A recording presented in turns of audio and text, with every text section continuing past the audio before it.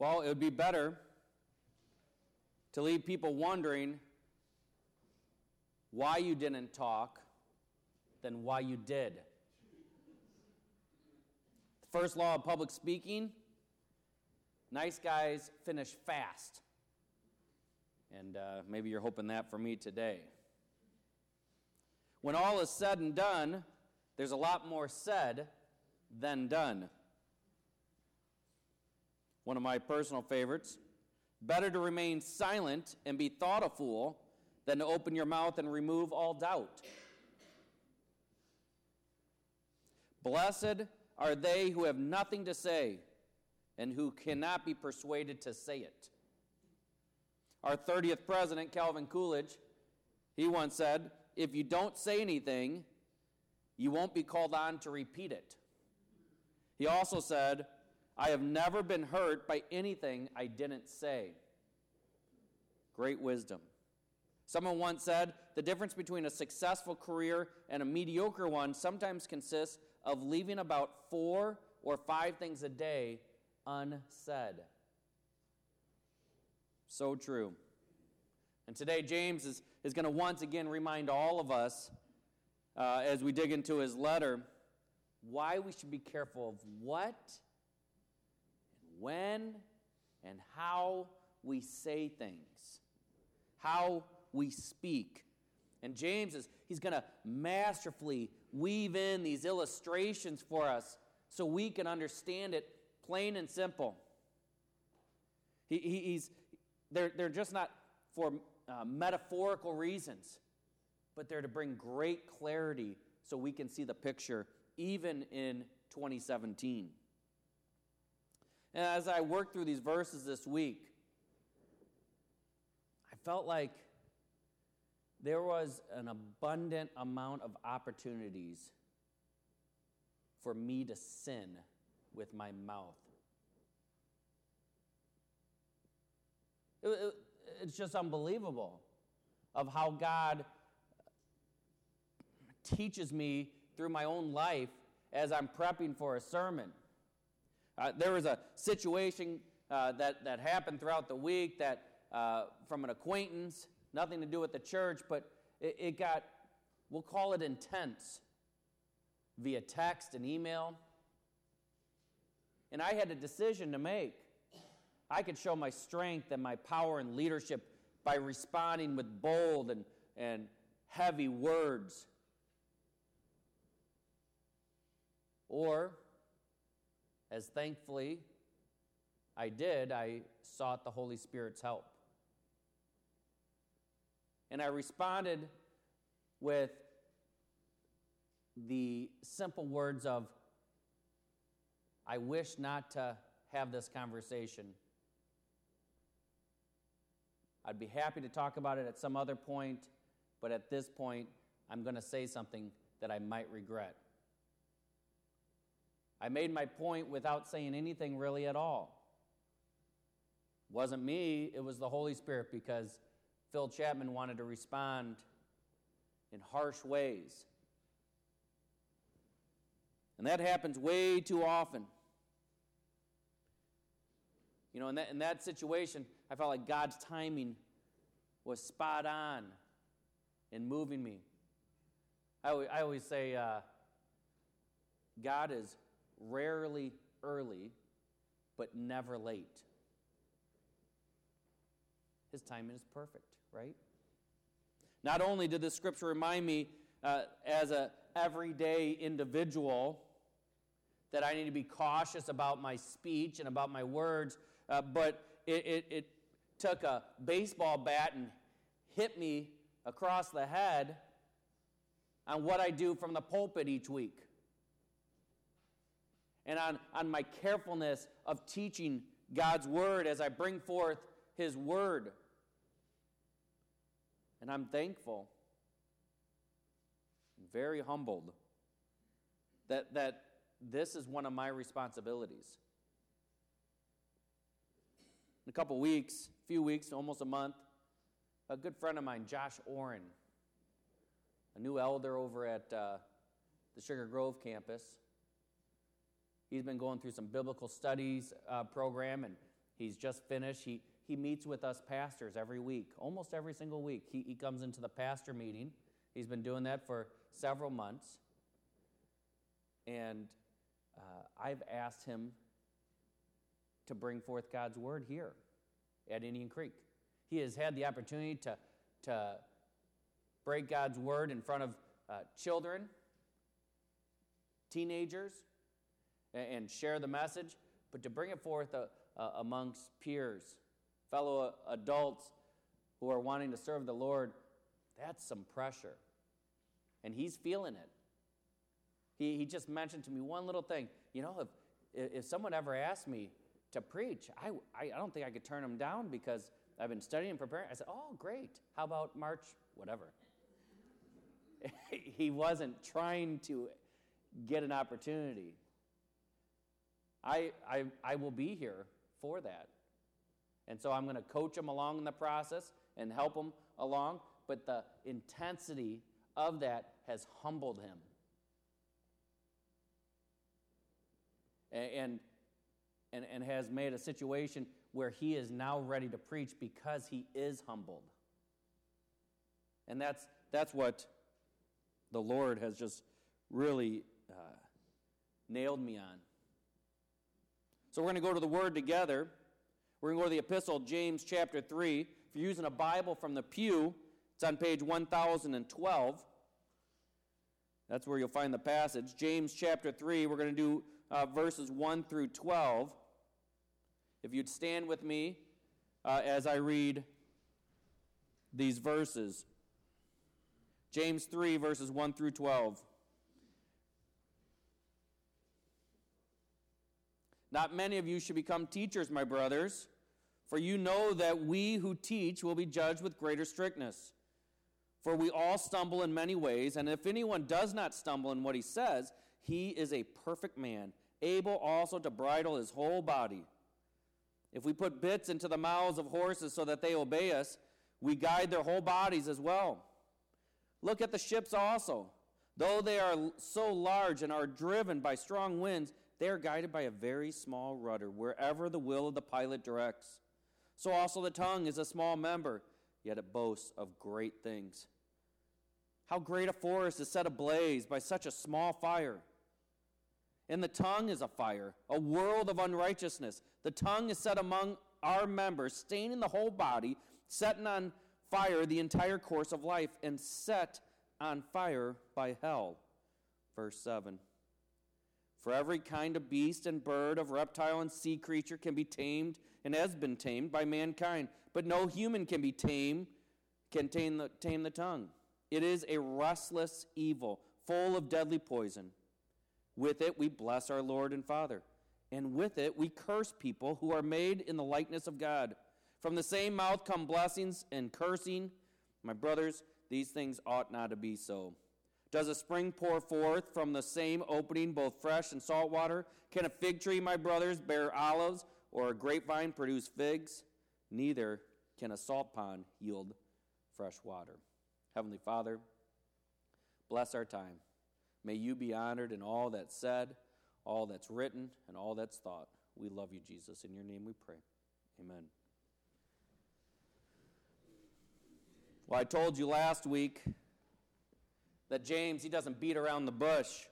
He says it the way it is, and today he's going to tell us right away that the tongue is powerful. The tongue is a powerful tool. And even though it's tiny, even though it's such a small structure in our body, the tongue controls the entire body. It has tremendous amount of control. In fact, my goal is not to waste words.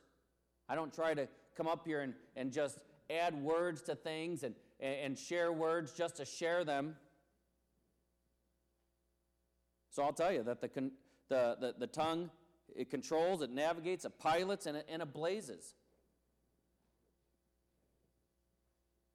That's what our tongue does. James reminds teachers like himself, like me, to be very careful. He cautions people As I said earlier, maybe not to accept, maybe just not to accept the role of being a teacher at all. Because the biggest issue that he says is that we all stumble. We all stumble? I think that's a little bit bold. I'm going to take a quick poll here. Anyone here that has never stumbled with their words, can you just stand real quick? Male or female, it doesn't matter.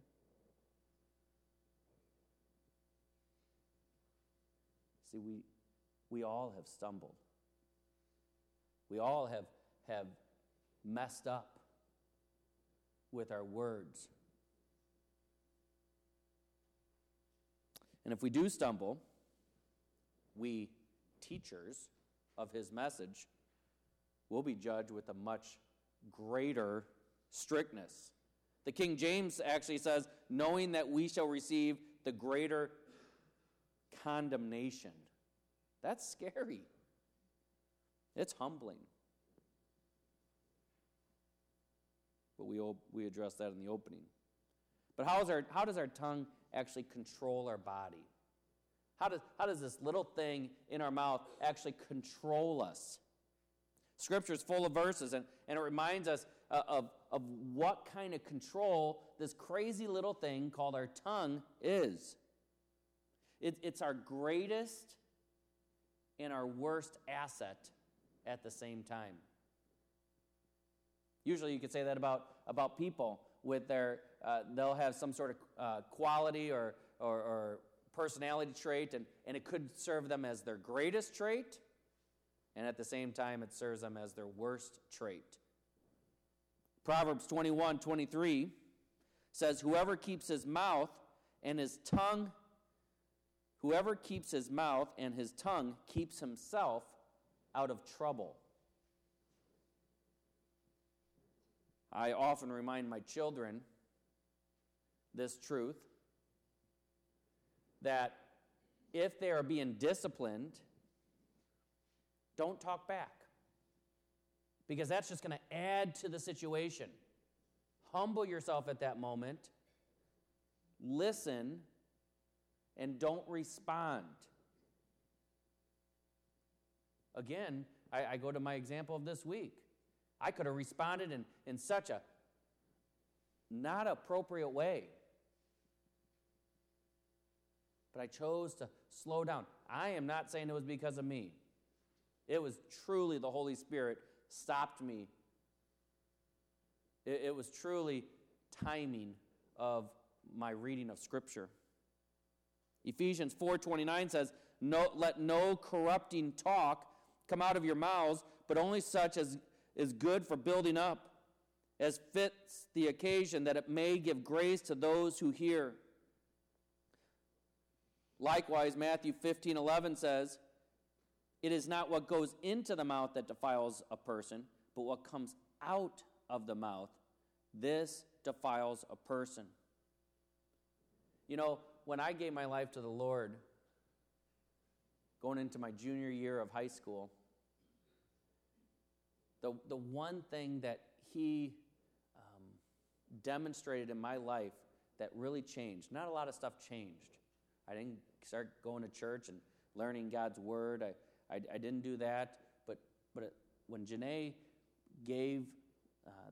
shared the gospel with me, and my life, I bowed down at my house at 108 East Taylor Street in Newark. The one thing that happened is he plucked out swearing, profanity from my mouth. It was so strange. My language just changed like that. I didn't try to do it. I didn't do it because I was still doing other crazy things. But that was like almost like God saying, hey, here's your sign that you have given your life to me. As a very, very immature young believer, he pulled out the swearing in my mouth, and that started transforming all kinds of things in my life. I remember a good friend of mine, Johnny Wayne, who's since passed away from cancer. We were at the McDonald's drive-thru, and I used the Lord's name in vain. This was after I'd committed my life to Christ. And he looked at me like I just dropped some horrible word in my mind. And I'm like, what? He said, that's the worst thing you could ever do. That is more profanity than anything else. And I didn't understand. But it's the words that come out of my mouth. It was defiling me. It was changing who I was because it was coming from my heart. When we start speaking, especially with harsh words, we're not only harming us as an individual, but we're also harming the other individual that we're talking to. It's going both directions. Psalm 39 is a psalm of David. He says, I will guard my ways that I may not sin with my tongue. I will guard my mouth with a muzzle so long as the wicked are in my presence. The sin coming from the tongue, coming from the mouth, our little tiny tongue, it does more damage than any other part of our body. As one writer wrote, listen to this quote, the most dangerous weapon and the most toxic pollutant on earth is left unchecked, the human tongue.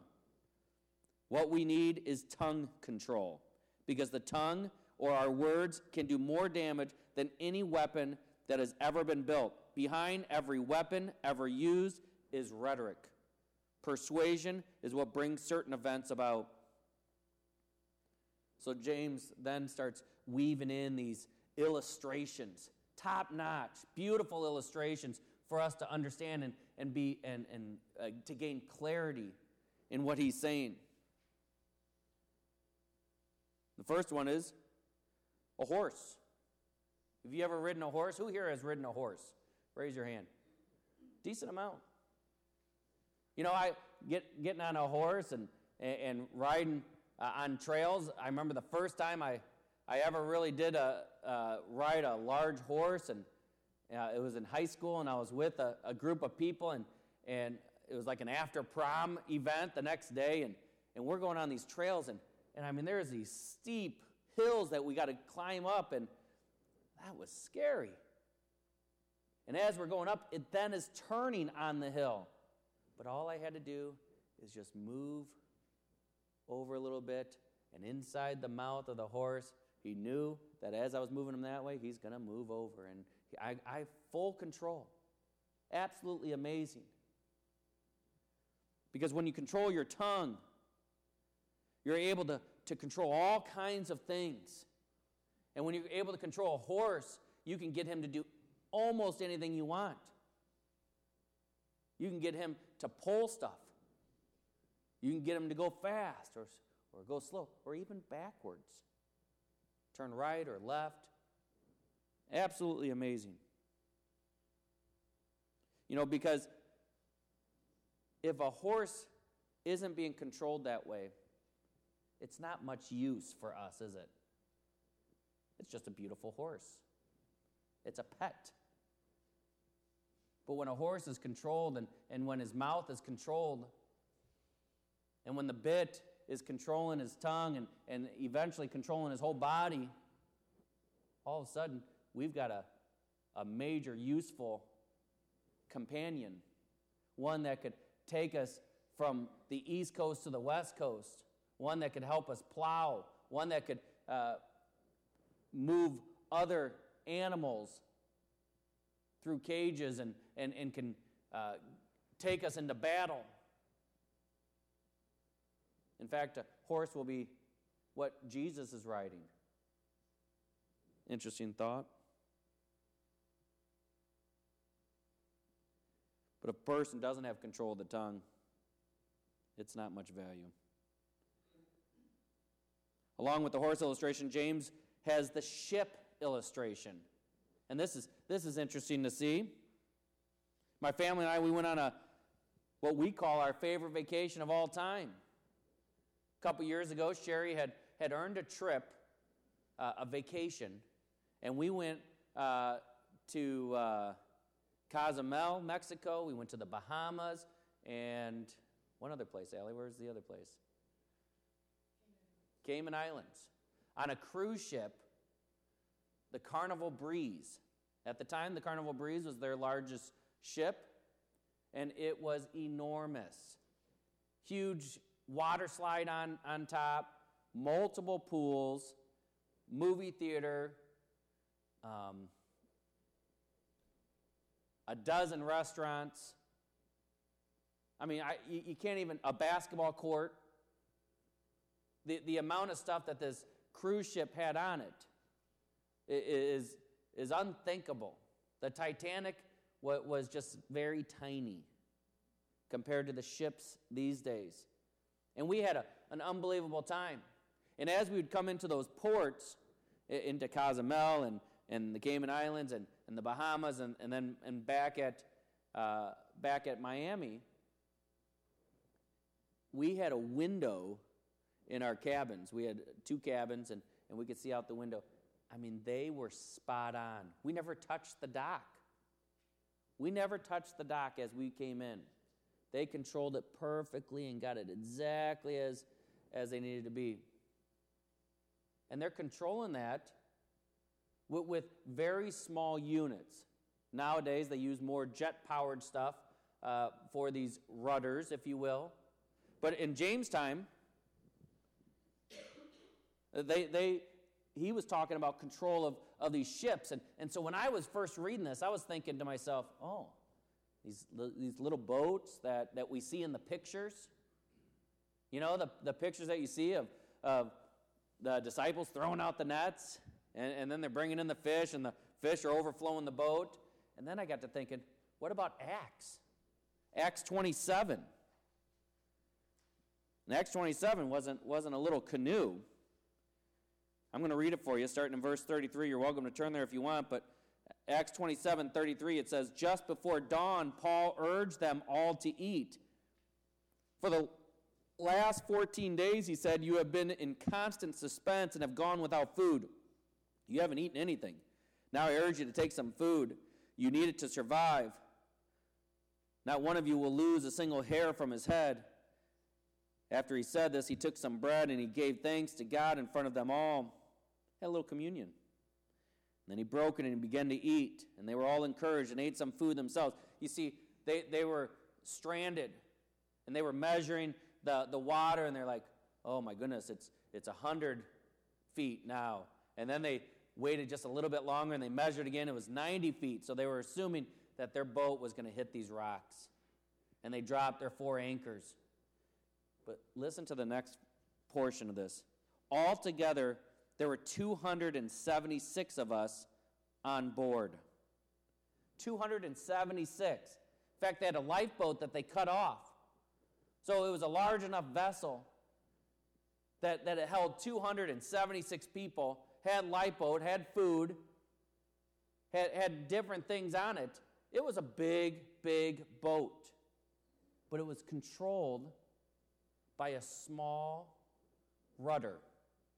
You know, a little thing that's underwater on the back end of the boat, and that the pilot will just turn a wheel, or he's got a stick where he's moving that depending on how big the ship is, and as the wind blows, he's controlling the direction of it. It's a little tiny thing.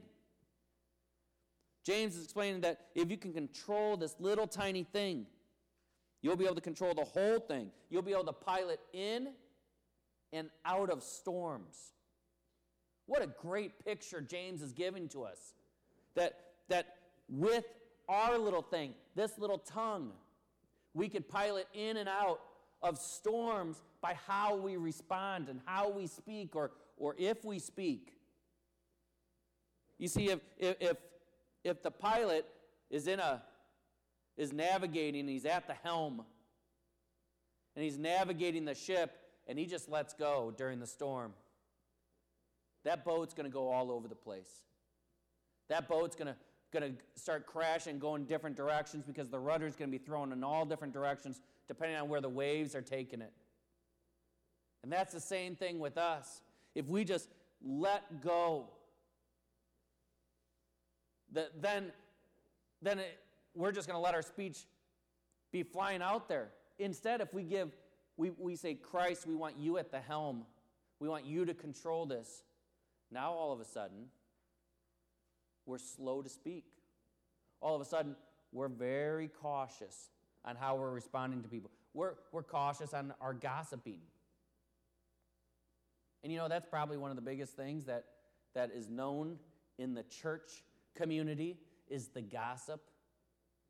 Maybe I repeat this later on. This is a freebie in my notes. We do that.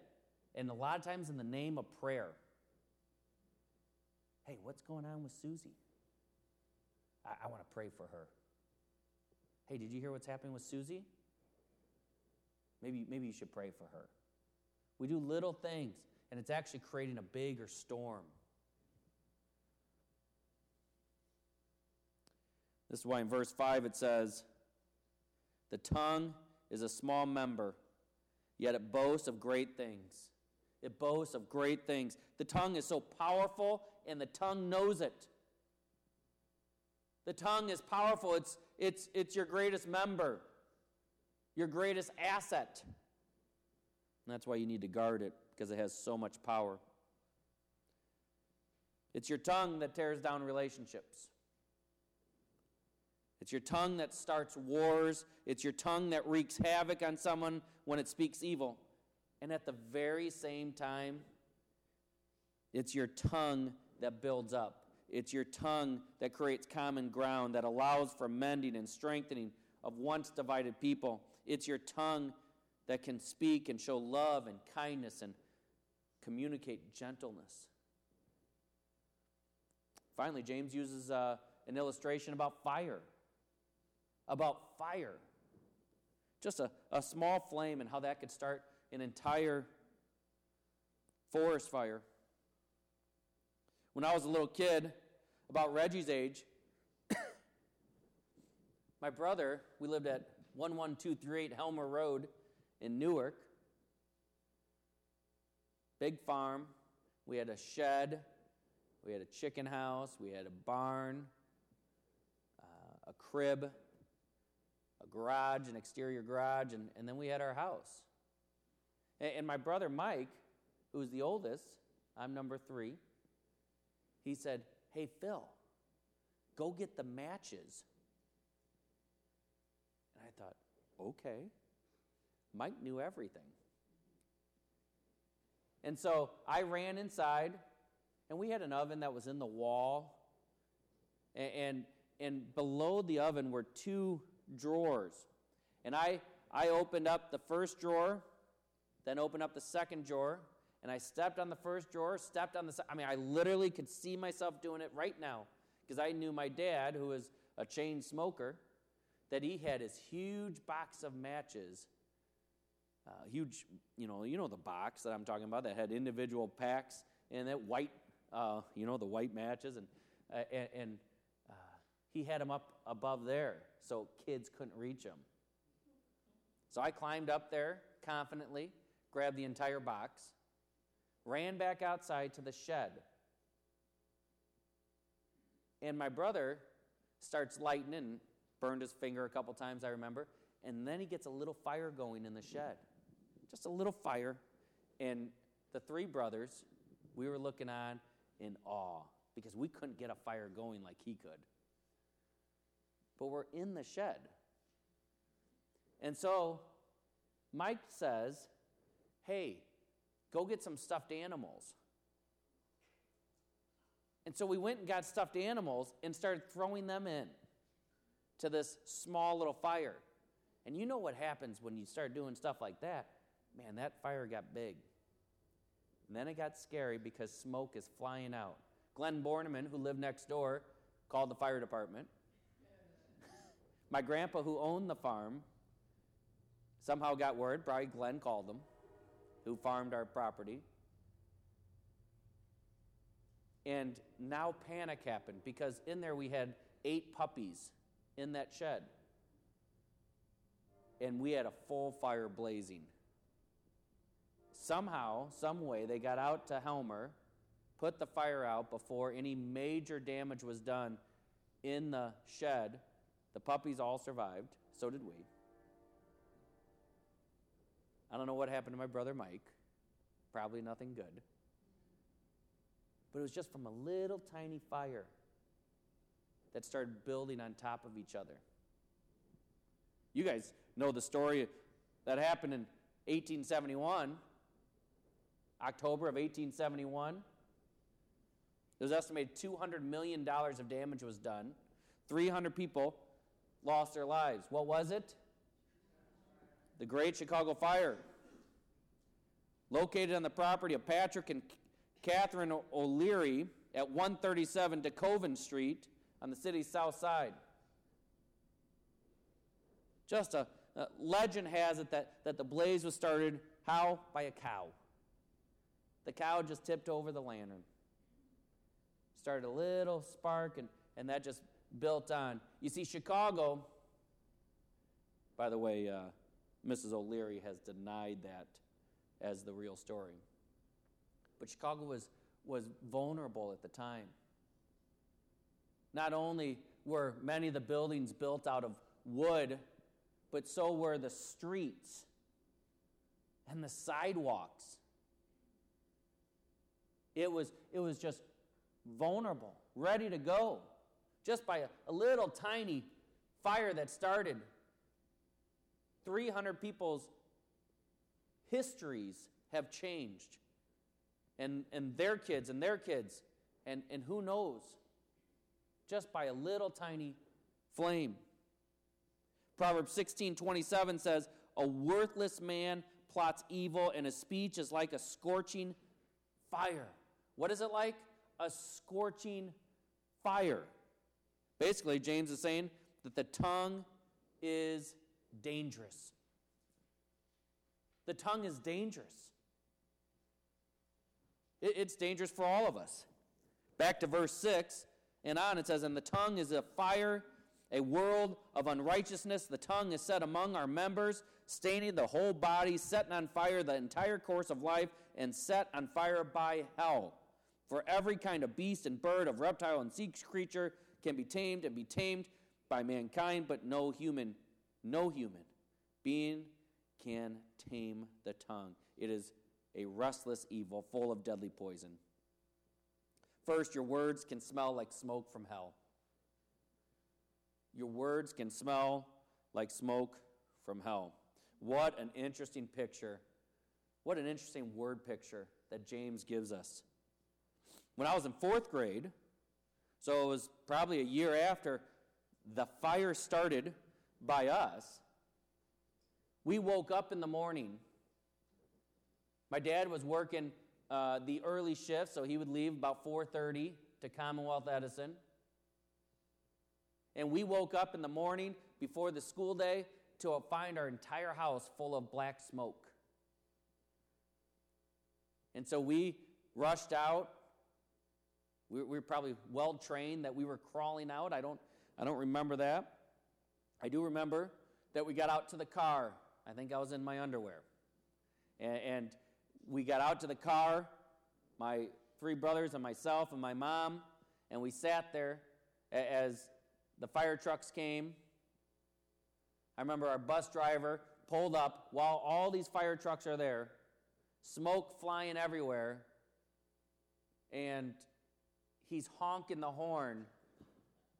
We can see him, he can see us, like we're supposed to get on the bus.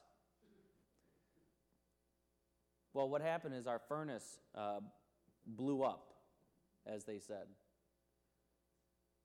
Just totally random. And a fire started, and again, apparently the firemen in Newark are unbelievable, because they got there, and they put it out, and there was no major fire damage. But you know what kind of damage was done? Smoke. I was just out at 5B's yesterday during Josh's wedding, and my entire clothes smelled like smoke just for being out there. I wasn't out there long, was I? I was out there for only 5 minutes probably at the most. But our house, we would clean our house after the fact, and it is like we wiped the wall, and then all of a sudden the black stuff was back. We eventually had to have, obviously, a professional company come in and clean it. But you know what was worse than that? Was the smell of our clothes, was the smell of our furniture. Everything had to be thoroughly cleaned, and some of it just never stopped smelling. That's what happens with our speech when it's spoken inappropriately. That's what happens. It spreads and it causes stains throughout your entire body, throughout your entire life. All the walks of your life, that's what happens. And it actually starts smelling like hell. That's the word that James is using here.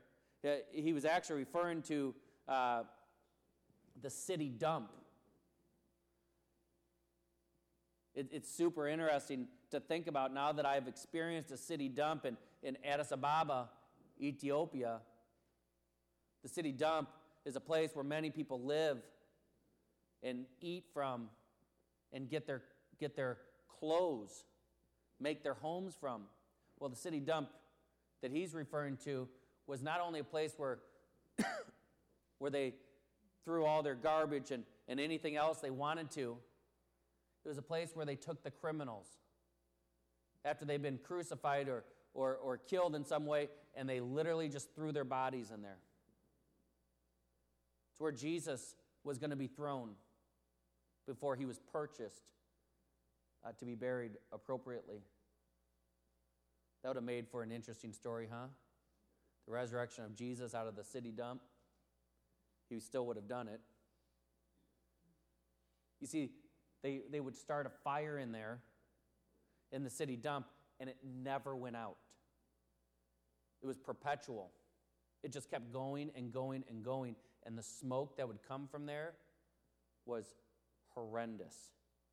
Even the smoke that you get from grilling out, or I got from 5B's yesterday. It's not like a perfume, because smoke doesn't have a great scent to it. But you can imagine if it's human flesh. There's actually one commentator that talked about the picture he was trying to get here, if he had to go to deep clarity, was there was a place where it was an outstretched arm of this God. And moms and dads would bring their firstborn babies to that God that was on fire, and they'd lay the little babies on the burning arms, and they'd burn to death on the arms. And that was a way of showing that we will serve you. They were sacrificing, and that smell, you can't get that smell off of you. And that's why this is so tremendous that he's using this word picture, is because he's saying, this is it. This is what happens when your speech is ripping apart people. It smells and it causes all kinds of odor. The next verse is interesting. James says, for every kind of beast and bird and reptile, sea creature can be tamed and has been tamed to mankind, but no human being can tame the tongue. Have you seen the circus? It's crazy. SeaWorld in Florida? Unbelievable what they do. Someone can actually train lions and tigers and bears. Oh my. I knew you were thinking it. They train killer whales and dolphins. People train snakes to stand up on music. People train bugs to do certain things. Just about anything with a little bit of time and a little bit of effort. Animals, they can be tamed and trained. But he's saying, nope, not humans. The taming of your speech is useless for man. Scripture's clear that we can't do it, that we literally cannot do it. We're not able to. We try, but we can't.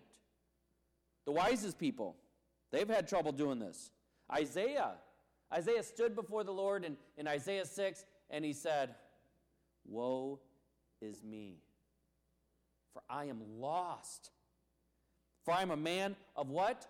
Unclean lips. Isaiah? You see, when he stood before the Lord, he understood, my speech is horrendous. And I wonder if that's what I will do, or if that's what you will do.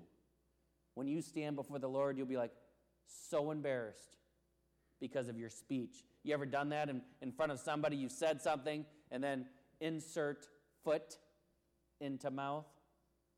Because you're like, why in the world did I say that? Why did I say that? You know, it's interesting that James was talking about words.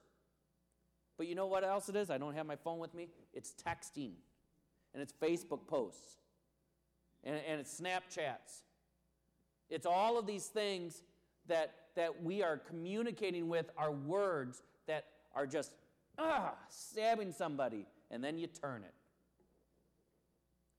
We got to be cautious. Are you saying, woe is me?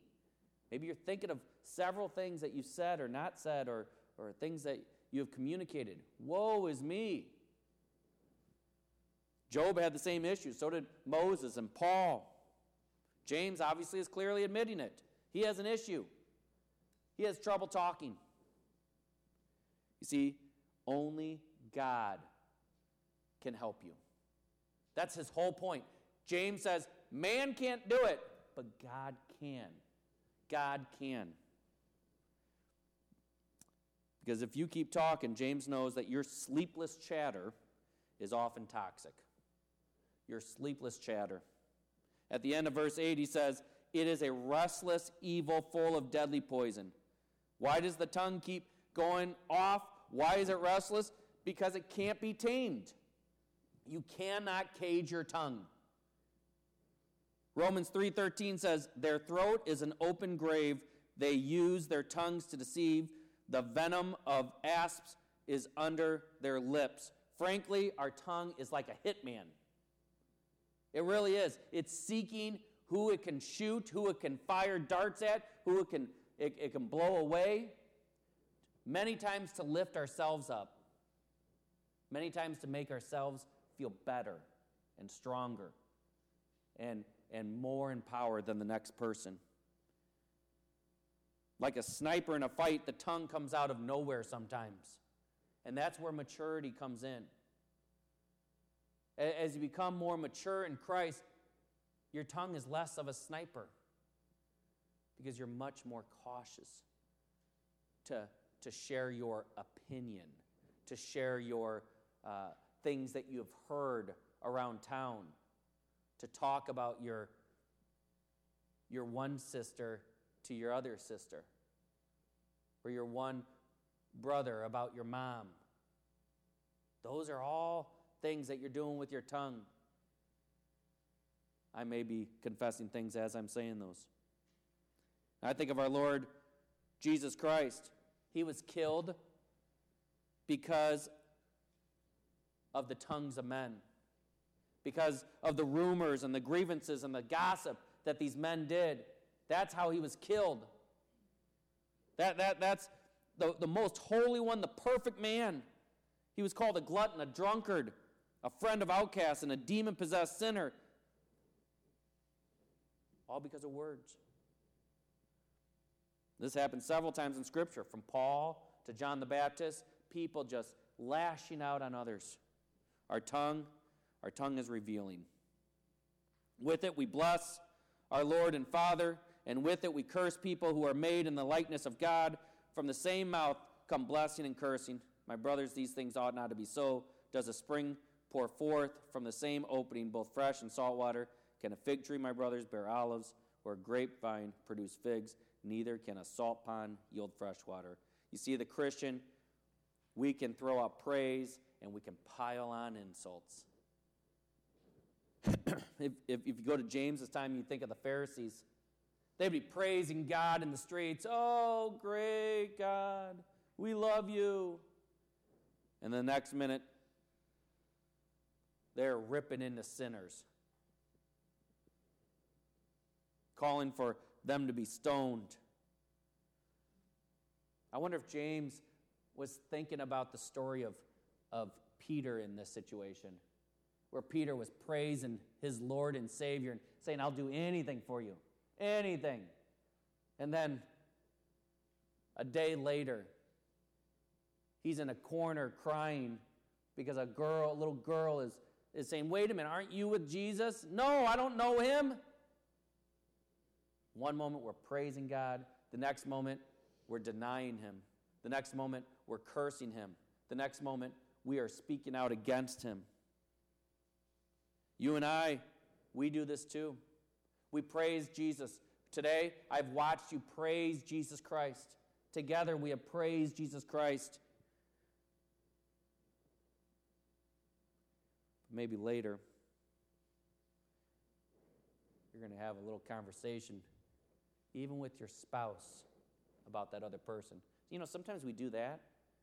I'm just telling my spouse. That's okay. I could tell them anything. But it's about somebody else. It's tearing somebody else down. I can't tell you how many times I've had to reflect on, okay, why did I share that? Even with Sherry. I don't need to down anyone. Again, we shouldn't be doing this to lift ourselves up. If we have that much concern, go to the Lord about it. Seek the Lord and praise him quietly, humbly in your heart. James says it clearly here, whatever you are pouring out of your mouth exposes what is inside you. You can't hide it. You can't hide it. It becomes too obvious for other people who are standing there. You need help. You need help. Whatever is coming out of your mouth obviously is inside of you. That's what Paul's saying in these illustrations. So, some final thoughts. Some final talking points. I use talking there intentionally. You see, serving as a teacher of the Word requires humbleness. Absolutely requires humbleness. And there's no getting around this. If you truly want to be effective at bringing forth God's Word in any moment of your life, you see, this isn't just and I think that's where I think gets confusing here, because James definitely was talking about preaching the Word in an intentional way. But in his time, when James was preaching the Word, anyone in the church could stand up at any time and share whatever God was moving in their hearts. So that means that you need to be ready to preach the gospel wherever you are. And so what that means is that you have to have a humble heart. Because when you're sharing the message of God, when you're sharing the good news of Jesus Christ, you have to be able to do it in a pure heart. Because guess what? You will be held accountable for that at a much higher level. When you are proclaiming Christian, when you love Jesus Christ, you truly are now a preacher of the Word. And you'll be held at a higher level when you are giving forth that message. And when you're putting people down, and when you're bringing people down, and when you're harming the message of Christ, that's dangerous. That's why I say humbleness is so crucial. Because we have to be humble before our King. Yeah, I need to humble myself as I bring forth the message from the pulpit. But how much more do I need to humble myself when I'm speaking to my children? When I'm sharing with a loved one. Today, Matt Posey, none of you know Matt Posey, but Matt Posey posted on Sherry's on my wall that it has been about 20 years since our youth group, Basic. We started a youth group at our house, brothers and sisters in Christ, just like we did here. And we had all these kids in town come to our home. And all these kids, Matt Posey was one of them.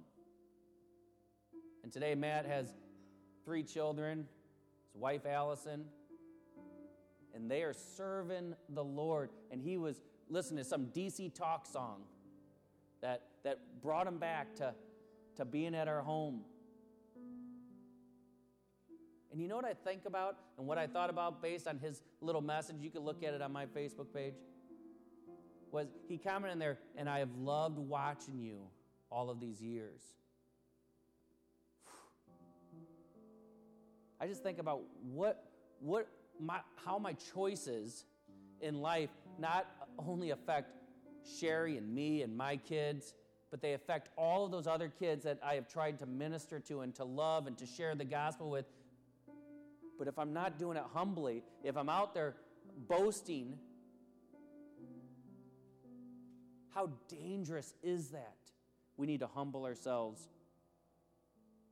Matthew 28:19-20 says, "Go therefore and make disciples of all nations, baptizing them in the name of the Father and the Son and the Holy Spirit."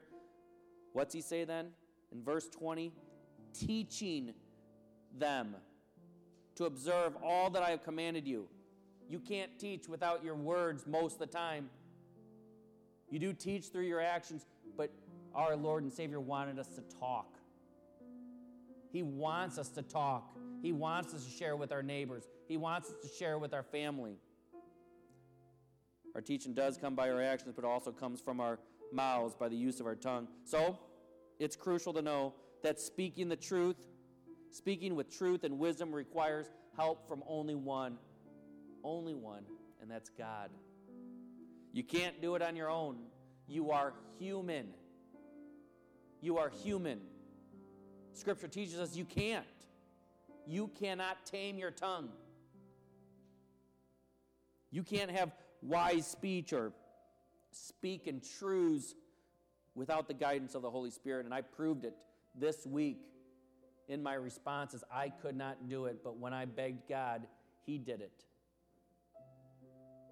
Everyone has the capability of speaking kindly. No matter if you love Jesus Christ or not, you can for a time, but your heart will swell and the evil will come out. And that's why you need Christ. Because your tongue is going to fire bullets. And once it fires a bullet, you can't get it back. And that's what we always say to our kids. Everything you say, you can't take back. Scientists once said, and I don't know the validity of this, but your speech, when it goes out, it never dissipates completely. Those sound waves literally continuously go. If you had a sophisticated enough instrument, you can actually start grabbing sound waves from all different people. In fact, there was this broadcast that went out, and all of a sudden this guy in some other country listened to this entire broadcast that had gone out 12 years earlier. He had no idea. For some reason, he was able to grab it because he called the station and found that out. It's just amazing what our words can do. There was a man who had a problem. He was telling rumors to everybody. He was the guy at the cafe. You know the guy who says, "Oh, hey, did you hear about Herb? Hear what's going on with him and his wife? I think they're having issues. I don't know all the details, but I think they're having issues." And then the new guy comes in and he goes, "Hey, did you hear about Herb?" And then that guy goes and tells his wife, "I think they're having issues." Herb and his wife. Well, finally it got around, and finally Herb came and approached the man and said, "Hey, why are you spreading these rumors? My wife and I are doing awesome, actually."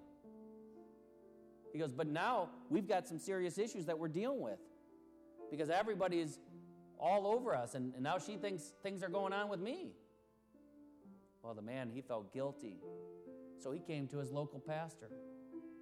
And his pastor said, "Well, you do talk a lot. he goes, I want to repent. I want to take it back. I want to start new. And so the pastor said, go home and bring back a pillow full of feathers. And so they did. He went home, got the pillow, and brought it back, and he goes, all right, come up with me. Just like we went last week, we went up by the bell tower almost. And they went up by the bell tower, and he opened a window, and he ripped open the pillow, and he gave it to the man. They said, okay, take this pillow now, shake it all out. So he did, out the window, and the feathers went everywhere. And the man didn't understand what was going on, and the pastor said, now go collect all the feathers. Well, there was no chance he could do that, and he understood that. He goes, how am I supposed to do that? He goes, that's the same as what you're doing with your tongue. It's going everywhere, and there's no way to take it back. You can collect some. You can get some back, meaning fix it. But all of it is all over the place. The wind is blowing it from here to there. You know, the last part I want to say is to dads, to us men, because women, sometimes you have a little bit better control of your tongue, sometimes not. But I think I want to encourage us as men to think about, what if you said these words to your spouse or to your kids, especially to your kids, your grandchildren? What if you said some of these? I'm proud of you. What if you said, way to go? You did it. Magnificent. I knew you could do it. What a good helper. You're very special to me. I trust you. You're a treasure. Great job. Beautiful work. You make my day. You're a pure joy. Give me a big hug. Man, you're such a good listener. You figured it out. I love you. I couldn't be prouder of you. You light up my day. I'm praying for you. You're wonderful. I'm behind you. You're so kind to your brother. You're so kind to your sister. You are God's special gift. I'm here for you.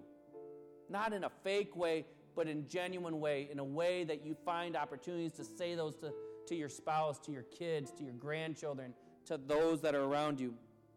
Together, let's seek how our language, our speech, our words can be uplifting and encouraging, and then we can maybe, we can be part of expanding God's kingdom together. Let's pray. Heavenly Father,